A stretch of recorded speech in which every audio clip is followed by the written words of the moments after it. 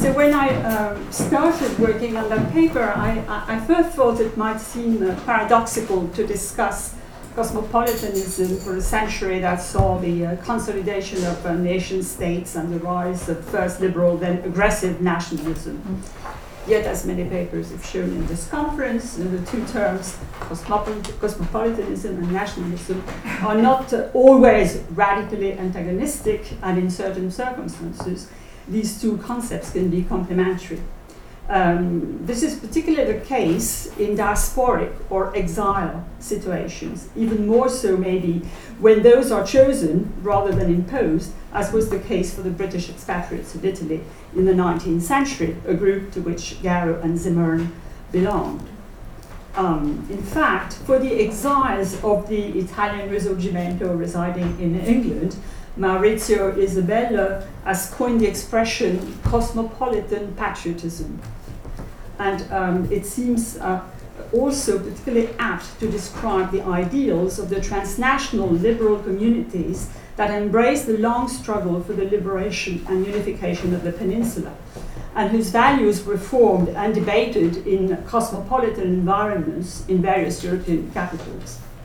In addition to sharing liberal and democratic ideals with the Italian patriots, their British supporters also felt they shared with them a common cultural citizenship, which they express in numerous collaborative intellectual endeavors. Now, if cosmopolitanism is an ideal and a set of attitudes, it is also a space where specific forms of cultural interactions unfold, a space that can be both real, a city, a salon, or virtual, books, periodicals. In the case that I'm going to develop here, the real cosmopolitan space was the city of Florence, which, as the American author Kate Field noted at the time, second half of the 19th century, quote, was the garden of Italy's intellect, the hothouse to which many a northern genius has been transplanted. In this new Athens, many British writers and poets settled from the middle decades of the 19th century, whose names are familiar to us: Elizabeth Barrett and Robert Browning, Francis Trollope and her son Thomas Adolphus, more about them later, Walter Savage Landor, Francis Powell Cope, Vernon Lee, occasionally Charles Dickens and George Eliot, and many others, and most of them engaged in a lively intellectual dialogue with Italian culture, both past and contemporary. Apart from the many writings, a specific space where these intellectual and cultural interactions occurred were several English language periodicals and newspapers published in Florence. There were more than half a dozen quality literary papers in the second half of the 19th century. And I want to focus on two of them. The Tuscan, is it working? The Tuscan Athenaeum, edited by Theodosia Garro Trollope in 1847-48, and the Florence and Italian Gazette, edited from 1890 to 1915 by Helen Zimmern. This is the only picture representing Zimmern, who had a very long life. I don't know why. It's not very flattering, but no photos. So what I want to do is to show how these journalistic enterprises created a specific cultural space, while at the same time being part of a continuum in the work of these women as cultural go-betweens.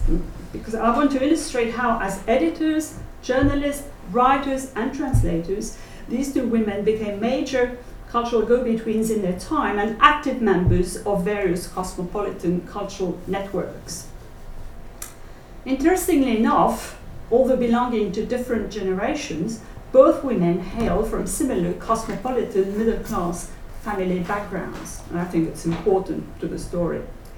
Theodosia Garro, later Trollope, she married Thomas Trollope, was born to a Jewish mother and an English father, himself the son of an India company merchant and an Indian high-class Brahmin.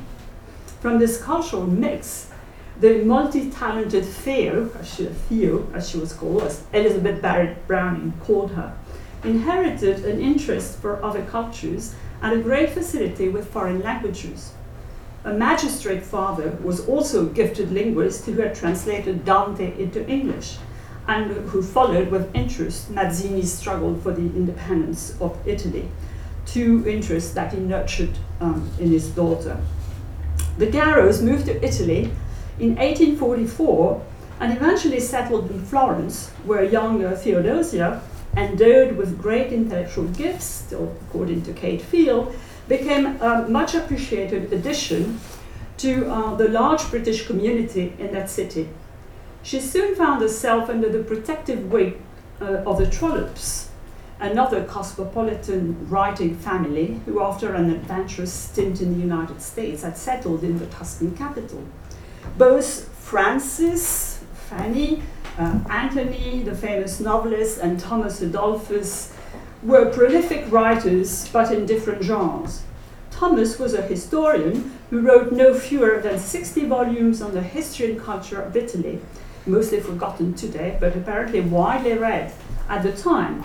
If we are to believe Kate Field again, no other foreigners of the present day has done so much as Mr. Trollope to familiarize the Anglo-Saxon mind with the genius and aspirations of Italy.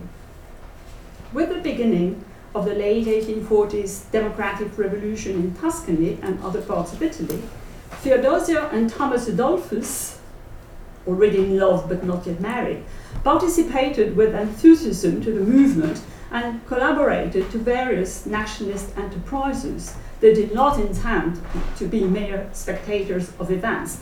They identified strongly with the radical Mazzinian wing of the Risorgimento, and they wanted to interpret the movement for their countrymen and rally their support for the Tuscan Revolution. To that end, they took advantage of the abolition of censorship in the summer of 1847 to launch a weekly paper in English, the Tuscan Athenaeum. In the process, they got married just at the same time. So their weekly was clearly modeled on the London Athenaeum, to which both Theodosia Garrow and Thomas Trollope contributed pieces about Italian politics and culture. But the two editors were also very close to two Italian liberal weeklies that started publication at the same time, La Patria and L'Alba. Even the format is interesting because you can see that all were inspired by the British press, which was the model at the time. So they collaborated with La Patria and L'Alba, and they often exchanged articles. So the goal of the weekly was dual: to support the Mazzinians in a spirit of sincere sympathy and respectful collaboration, stated the first editorial, while informing their countrymen of the political and cultural vitality of contemporary Italy, of which they seemed to know very little. For most Italian patriots, the dominant image of England at the time was that of a model of civil and political liberties, and the Trollopes were determined to engage in a friendly dialogue with the leaders of the democratic revolution in Italy, promoting their ideas and their writings in the columns of their newspaper. Theodosia was the linchpin of the enterprise, and she worked intensely in the months of the revolution, using her talent as a translator to familiarize her British readers with the most important patriotic authors. Indeed, because of the censorship, many patriots expressed their ideas in literary forms, novels, plays, poetry. The previous year, 1846, Theodosia had translated a very famous work at the time, Nicolini's, patriot writer Giovanni Battista Nicolini's Arnold of Brescia, a novel about a reformer of the 12th, 13th century who rebelled against the church and got killed, so the innuendos were quite obvious. A novel that was prohibited at the time, 1846, but widely circulated covertly in Florence and Italy. And what was important, apart from the very good translation, In her introduction, she had cleverly mediated the strong Republican anti-clerical views of Niccolini to a British audience, and overtly stated that with her translation, not only did she intend to promote his struggle, but also to promote his work as one of the most talented contemporary writers in Italy. So, in addition to her, in the paper, in addition to her own, so the quality of the photos are not very good because I had to take them on the machine. Apart from her own political poems, which she signed with the Greek letter for she published in serialized form, so these are some of her poems, she published in serialized form other works translated by her, Niccolini's Filippo Strozzi, Niccolini's Giovanni da Procida, but she also translated and published the work of the talented poet and satirist Giuseppe Giusti, the poets Giovanni Prati and Francesco del Ongaro, all of whom resided in Florence at the time, although they were not Florentines originally, during the revolutionary months. They were frequent visitors at the Trollops and greatly admired Theodosia's work and her devotion to the Italian cause. So the Tuscan Athenaeum was short-lived, a few months, as was the revolutionary movement at the time, but it helped establish Garrow's reputation both in Italy and as a mediator between Italy and Great Britain. In the following years, she continued her work as a translator of Italian authors for the London Athenaeum and as a journalist, writing about Italy for several other British newspapers. With her husband, she was involved in the Mazzinian movement, and their home in Florence, the Bellino Trollop, became an important cosmopolitan space that brought together the British and European liberal intelligentsia, either residents and visitors, and the Italian patriot intellectuals close to Mazzini. Her reputation was such as both an expert on Italian culture and as a clever interpreter of Italian aspirations to a British audience that she was commissioned by the Athenaeum to cover the next and eventually successful phase of the Italian independence struggle. And later her articles were collected in the book Social Aspects of the Italian Revolution that has been in print ever since, Cambridge University Press, sorry, Ross. The best homage paid to a cosmopolitan outlook was expressed by the the Florentines themselves, who put a plaque on the Bellino Trollop in honor of Theodosia Garrow Trollop, who wrote in English with an Italian spirit of freedom struggles and triumph. Although she also wrote for the London Athenaeum, Ellen Zimmer probably never met Theodosia Garrow, who died in 1865. Like her, she was raised in a cosmopolitan family. She was born in Germany to Jewish parents who moved to England when she was 3. Her father was a merchant with liberal leanings, and her youngest sister, Ali, was the suffragist Alice Zimmer. Helen did not receive any serious formal education, but was widely read in several languages, German and English, of course, but also Italian and French. Determined to live by her pen, by necessity she had to live by her pen, she started translating European authors into English and was introduced to the growing network of British women reviewers and journalists by Violet Paget, alias Vernon Lee, of whom we've already heard, and this is a beautiful portrait of her by another Anglo-Florentine, the painter Sargent, who was born in Florence. And Vernon Lee greatly appreciated Zimmer's brilliant mind and linguistic skills. So Zimmer soon wrote for the most important magazines of the time, in particular the Athenaeum, participating both to the feminization of the staff and the growing internationalizing of the magazine, as its new owner wanted it to present its reader with a kaleidoscope of European culture, foreign cultures. This international dimension was provided by the correspondence of British expatriates like Trollope earlier, and now Kate Field, Louis Chandler, both Americans, Vernon Lee and Zimmern, whom we've already seen. By the time she settled in Florence in the mid-1880s, where Vernon Lee and Kate Field also resided, she was well established as a translator, writer and journalist.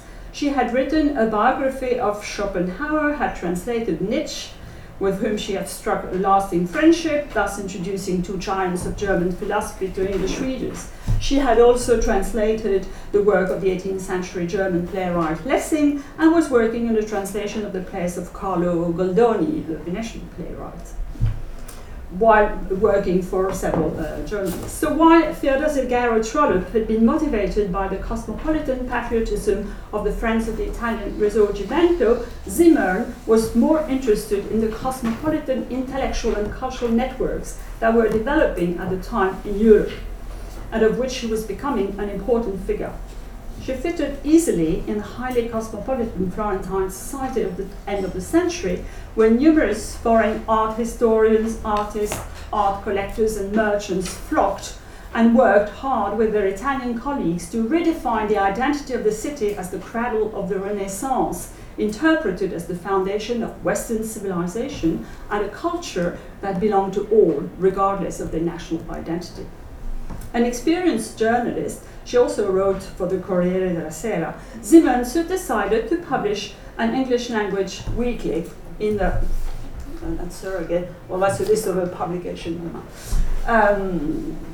the Florence and later Italian Gazette, successful endeavor since the weekly was published from September 1890 until May 1915. A target audience was both the residing English-speaking community, 30,000 or nearly 13% of the total population at the end of the 19th century were British and English-speaking, British and Americans in Florence, and a growing number of tourists who flocked to Italy thanks to Mr. Cook's organized tours.